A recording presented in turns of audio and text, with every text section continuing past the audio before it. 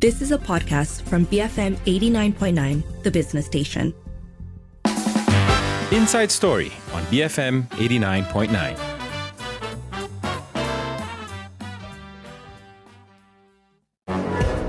Good evening. You're listening to Sharmila Ganesan. Tonight, the newly launched National Digital ID. First, we discuss the pros and cons of this and what effective implementation should look like. But we also want to hear from you. Are you in favor of the National Digital ID? You can call 77332900, tweet us at BFM Radio, send us a voice note or WhatsApp at our mobile number 018-789-8899.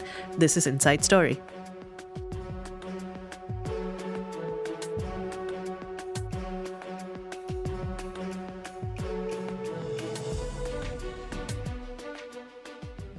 It is 6:08 and you may already have seen the pictures. Today, our Prime Minister, Datuk Seri Anwar Ibrahim, became the first individual in Malaysia to register the digital ID, the National Digital ID. So this, of course, is part of a larger initiative that was launched under the Malaysia Digital Economy Blueprint. And the idea is to move us squarely into the digital economy. So the National Digital ID will essentially function as an ID for Malaysians to access digital services under the government. And so it'll become your digital fingerprint almost, right? A way to identify you safely, they say, and to be able to partake in digital initiatives under the government. So some of the examples that both the PM as well as the Minister for Communications has talked about is, for instance, if targeted subsidies are rolled out, this might be a way to use digital IDs. It'll also be a way to access for instance, handouts, a way to basically have details or data tied to a digital identity for Malaysians. Now, to be clear, this is not going to replace our IC, the physical IC cards that we use, but rather is viewed as a complement to it, as a way to I suppose, add layers of safety and security, especially since a lot of the facilities that we use these days have a significant digital component. So we will be unpacking this with our guest very shortly. We'll be joined by CF Fong, who is a cybersecurity consultant and CEO of LGMS. But we want to hear from you as well. Are you in favor of this National Digital ID? You can call us, you can send us a voice note, you can WhatsApp us, you can tweet us, and keep it here, BFM 89.9. Be free-minded. BFM 89.9. It is 6:12. You're listening to Inside Story with Sharmila, and we're talking about the newly launched National Digital ID. The PM became the first individual today to have a National Digital ID, and soon, of course, this will be opened up to all other Malaysians as well. So we want to hear from you. Are you in favor of this initiative? You can call 77332900, send us a voice note or WhatsApp 018-789-8899. Tweet us at BFM Radio. Joining us now is CF Fong, CEO and cybersecurity consultant at LGMS. CF, always good to have you with us. Thank you, Shamila. Thanks for the invitation. So the National Digital ID was launched and the PM said that this will facilitate online identity verification for users. Let's start with the pros. What benefits do you see the system bringing both to individuals and our economy? I think in the view of as a consumer, I think this is a good approach because when we're looking at the country, we are moving towards digitalizations. A lot of our government services, even private services, are going for digitalizations. So digital ID is inevitable. I think this is a way to go. But I think before that, let's have an understanding of what is digital ID first, because I think that a lot of consumers, like a lot of public, may have a misunderstanding or misconception about what digital ID is all about. I think once we understand what digital ID is all about, I think this is just another natural progression when we move on to more digitalizations in our lives. So digital ID itself is just an ID, just an account. Just imagine that when you go to open an account with, let's say Gmail, open an account with Facebook, you need an account, right? So digital ID, the national digital ID's intention is to have a unified ID that can uniquely identify ourselves when we are utilizing this ID to access services provided by the government or even by private entities. So imagine this is like a digital version of our IC. Yeah, so I think from my perspective, it is the way to go. It's inevitable. As long as we are moving towards digitalization, this is part of the journey. Well, we have a question right off the bat from a listener, Ezekiel, who's saying, I wonder what extra information is needed with this digital ID that the government can't already get from our IC as well as LHDN.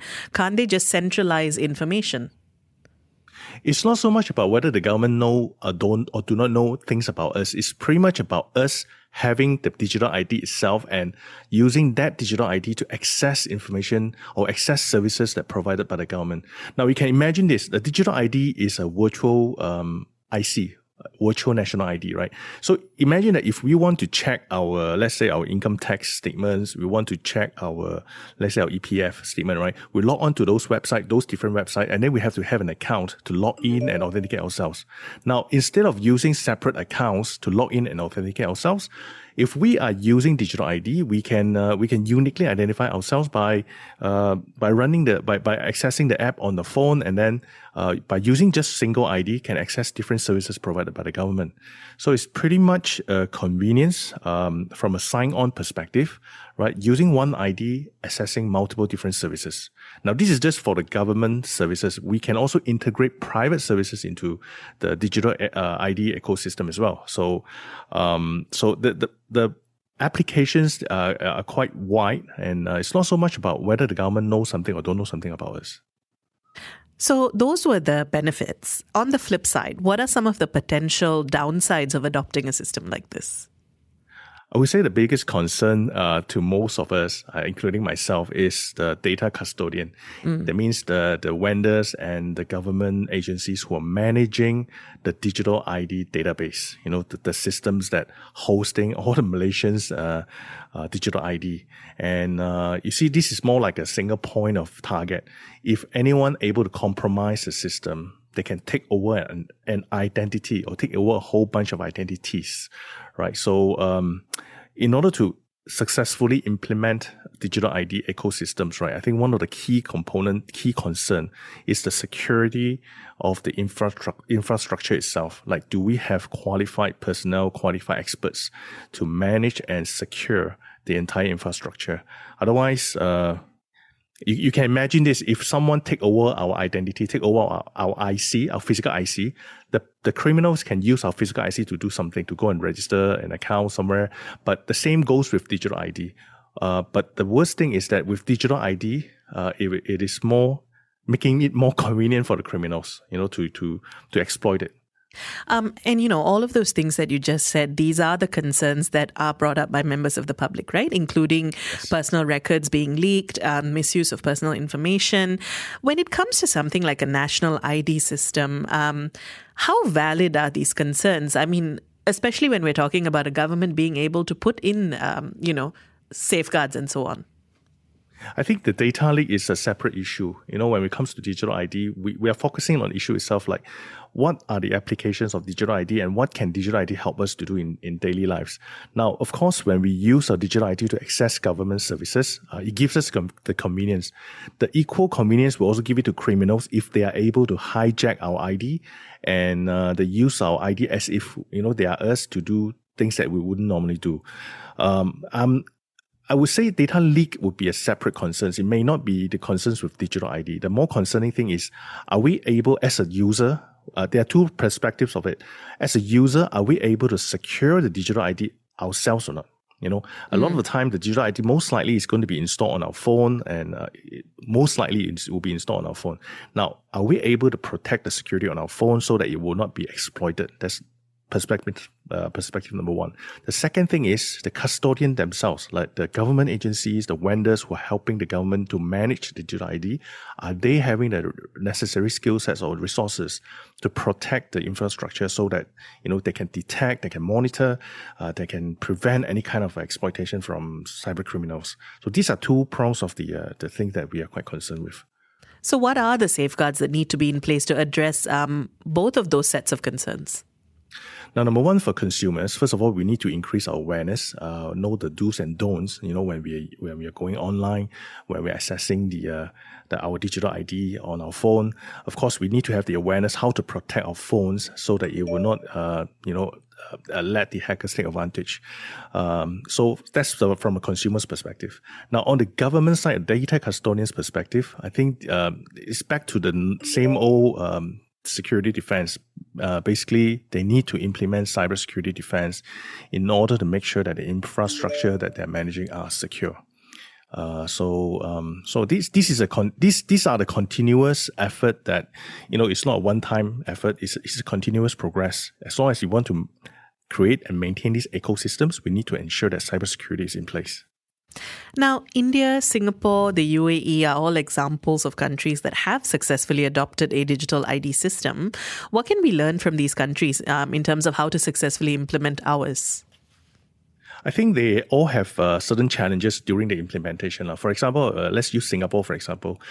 Digital ID, the idea of digital concept started like more than 20 over years ago in Singapore. And today, and I think people may have heard of the name SingPass, right? SingPass is a very good application of digital ID. Any Singaporean PR would like to access to government services or even some private services, you can use SingPass to identify yourself, to authenticate yourself.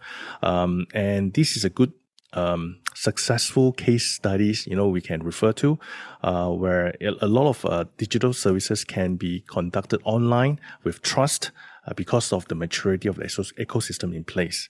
So that's why inevitably, when we move on to a more mature state of digitalization, where we have more services going to be offered online, digital ID is the way to go already. So we have a question from a listener, Young, who's asking, is our government's cybersecurity system safe enough for us to have this? So on our part, do we have that necessary framework to support a nationwide digital ID system? I think this is beyond my understanding or my knowledge about whether the government has sufficient resources. But from a framework perspective, I think we can also look at the 2024 cybersecurity bill. I personally hope that the government will take a more aggressive stance when it comes to cybersecurity defense. But I think looking at the cybersecurity bill, this is a good start. At this point, I think we still need a more matured framework that governs and regulate the usage of digital ID. So this is something I think is in progress. But in order to roll out digital ID successfully, I think from a legal perspective, we also need to have a legal framework as well to facilitate the success of the digital ID system. So it's not just based on IT itself, it's pretty much on the legal, on the user awareness. There are multiple aspects of it to make it a success. Now, the PM has said that they won't be forcing anybody to register for the digital ID for now. What do you think would be the best way to implement widespread adoption of the digital ID? I think the best way to implement adoption is to move the convenience to let the users know they understand the convenience of using digital ID. Now, we cannot deny that there are certain netizens who are not, so there are certain citizens or residents in Malaysia who are not very internet savvy. They may not belongs to the group of digital citizen, right? So these are the group of people that may not be able to enjoy the benefits of using digital ID online. For example, they may not use the internet to check their EPF statements. They may not use the internet to download their income tax statements and all that. So, but they can still physically go to income tax, EPF to use their physical IC to identify themselves. But for those who are more internet savvy, those who are using computers, now the convenience are there. We can use digital ID to access multiple different government services. Use digital ID to identify ourselves, and in a more mature state, digital ID could also be used to sign documents, and which also brings in the power of legal authority, and there are multiple applications of that. So instead of just doing identification, digital ID can be used in multiple different applications as well. So you alluded to this a little bit just now. There are, of course, concerns around the digital divide in Malaysia and how not everybody will be fully able to utilize a digital ID. How can we ensure that the system is inclusive, especially for those without regular access to technology? Yeah, I think this could be the challenge because as the name implies, it's digital, right? So we have to use IT. We have to leverage on IT in order to utilize digital ID. But the other thing I would say in terms of fulfilling the inclusivity, we do not entirely roll out the physical IC as well, because there are some services from the government we still need to accept physical IC. Instead of depending on digital ID, the physical IC shall still remain in place, and those who are not technology inclined, we can still access the government service using physical IC as well. So we are not, as the Prime Minister clarified earlier, we are not replacing the physical IC. We still need to use our physical IC to access, the government services. So I don't think that will marginalize any people who are not technology inclined in this area, in this sense. So earlier you mentioned that data leaks is perhaps a different concern. Now, the thing is, though, over the last few years, there have been a number of data leaks that have been associated with government systems. And this has created a lot of fear, and this has affected public perception. How can the government better communicate their plans for digital ID so as to reassure and educate the public? I share the same feeling. So I think the government, that's why I said, I think overall we need to be more aggressive, whether it's a government or private sector. I'm hoping that the government has a stronger collaboration between the public and private sector, because after all, cybersecurity is not an isolated island. We need to work very closely. We need to share threat intelligence in between the public and private sectors. The other thing is also, like what you mentioned, there are kind of multiple incidents. Data leak incidents have happened before, and when we trace back to the root cause, it's also due to the lack of security defense and in the public sector. I think this is going to be a continuous concern.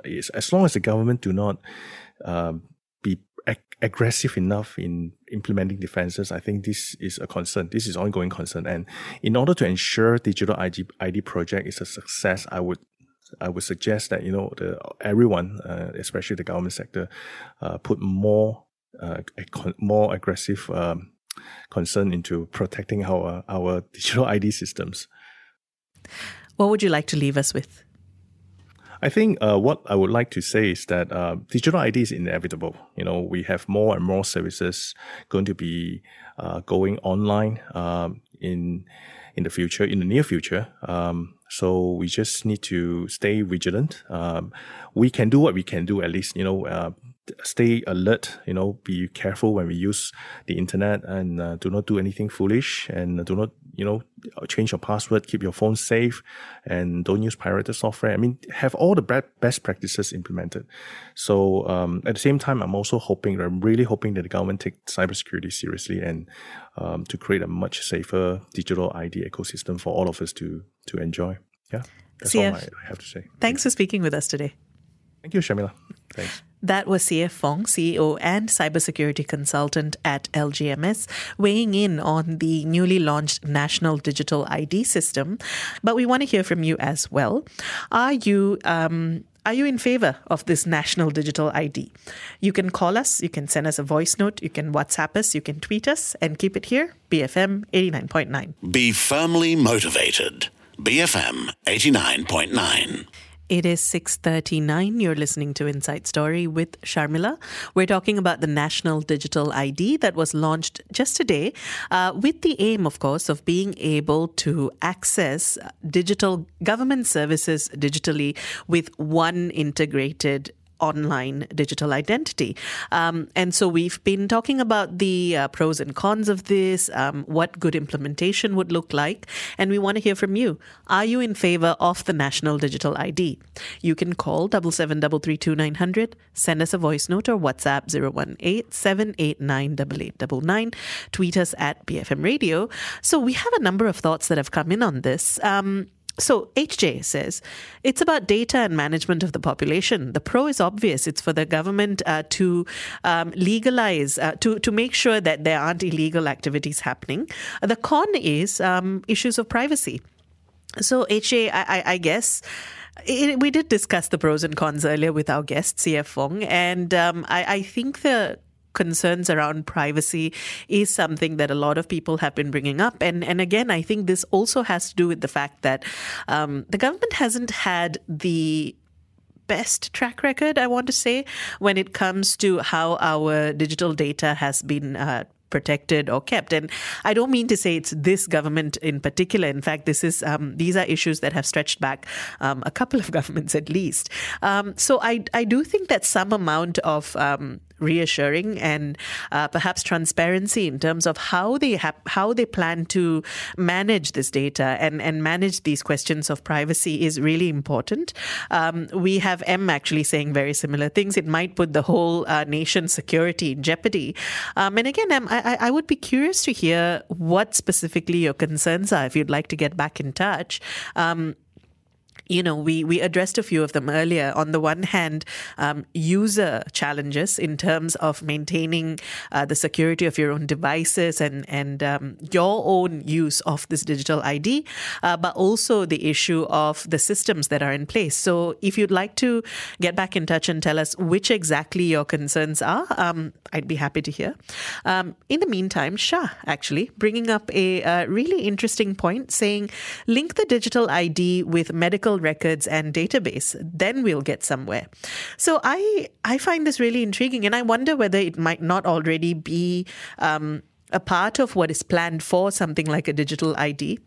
I haven't yet read about medical records, but I do think that it's one really easy and an easy way in which people can see the benefits of being able to access your medical records across hospitals and across different sorts of centers and doctors, because that's such a challenge today, right?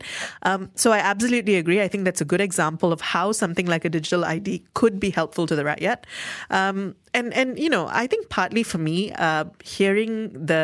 even just hearing that you don't need separate logins for your tax and then for your EPF and so on is already a big plus, because on the one hand, there's the question of just the hassle of remembering multiple login names and multiple passwords, but also needing to think about security for each of those platforms. I think something like a digital ID, again, knowing that we already use digital services for so many of our interactions with the government, I think something like a digital ID would be hugely helpful. Do keep your thoughts coming. Are you in favor of a national digital ID? You can call 77332900, send us a voice note or WhatsApp 018-789-8899, tweet us at BFM Radio. We'll be back after this for more of your messages. But in the meantime, the Lightning Seeds with Ready or Not, BFM 89.9. Backing female ministers. BFM 89.9, the business station. It is 6:48. You're listening to Inside Story with Sharmila, and we are closing off our conversation on the National Digital ID and asking you, are you in favor of this? One digital ID that we can use to access all of our government services. You can call 77332900, send us a voice note or WhatsApp 018-789-8899, tweet us at BFM Radio. I wanted to start with this from Aslan because, he really takes it from the realm of possibility to the realm of imagination, because Aslan says, integrate the ID with your car if there's a possibility, and then you don't have to bring your car keys all the time anymore. So the PM did say we're not living in a sci-fi movie. We don't have to worry about chips being put in your body, which I thought was quite funny. But Aslan, your idea takes it to the verge of that while also giving us an idea that I'm frankly quite excited by. I suppose if we're talking about smart cars and smart identification systems, this is perhaps only inevitable, and we might see a future where our one ID would be used for driving cars, getting into homes. Who knows? Not quite yet, though. At the moment, it's mostly just to access government websites and services. But who knows? Muddy, meanwhile, highlighting perhaps a reality of our times, saying many are concerned about privacy when it comes to introducing the digital ID. The fact that we're all carrying IDs and are carrying smartphones, downloading apps and so on shows that there's no such thing as privacy in the digital world. We're technically naked in the digital world. So I think you have a fair point, Madhi. The word inevitable came up a number of times in our conversation, and I feel like a lot of these concerns around privacy often come from, I think, a sense of being swept along without necessarily understanding what it is you're giving over when you sign over to services that require your data and your information. And at the same time, we're also being fed so much information about how that data can be misused and, how data can be leaked and so on. And I think it can be quite a difficult landscape to navigate, where that line is between saying yes to a digital service that can be helpful and that can actually make life easier for us, and where where caution should be exercised and where to say, well, maybe this isn't something that I want to be a part of. Dennis says, this digital ID has barely been spoken about. There were no advertisements or announcements, and suddenly the PM is numero uno in being digitalized. The good thing is that if it operates well enough, it will create convenience to bona fide transactions in many ways. However, scammers and illegal transactions can still be a big worry, especially when we don't have the tools, knowledge, or technology to protect people. Please put more thought to this, and maturity is required. So, Dennis, to be fair, I'm not sure that it's entirely fair to say we don't have the tools, knowledge, and technology to protect people. I feel like there are plenty of models that the government can and has looked at when it comes to the implementation of the digital ID.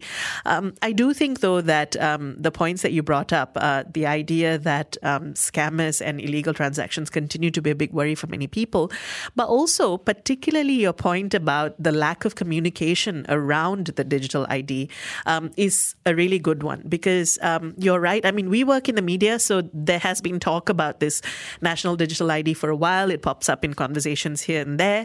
But certainly in terms of public communication, in terms of talking to people about how it might be helpful, what sorts of precautions one might need to take, isn't necessarily done to the extent that it should be. And I think that actually is a really big part of getting people to trust and adopt this system.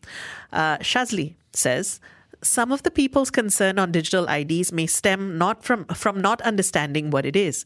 The concept of a digital ID is just a verified login that represents a person in the digital world. In this case, it's even better because the ID is verified against your IC. There's no data tied to a digital ID. It's just a verified login. And what's better is that it'll only work from your mobile phone. Thus, even if someone knows your password, they still can't impersonate you unless you have your phone as well. It's an ID to get access that belongs only to you. No possible data exposure to it. Therefore, I'm all for it. Shazli, you understand it better than me, possibly. I think that this sort of explanation and this sort of clarity is exactly what I'm talking about when I say that more communication needs to be done, better communication needs to be put out in terms of how this ID works, what it means, what the benefits are, and what the safety measures are that are going to be included in this National Digital ID. So that is all the time we have for today, but do keep your thoughts coming. We want to hear from you as well. Are you in favor of this National Digital ID? You can call us, you can send us a voice note, you can WhatsApp us, you can tweet us, and keep it here, BFM 89.9. You have been listening to a podcast from BFM 89.9, the business station. For more stories of the same kind, download the BFM app.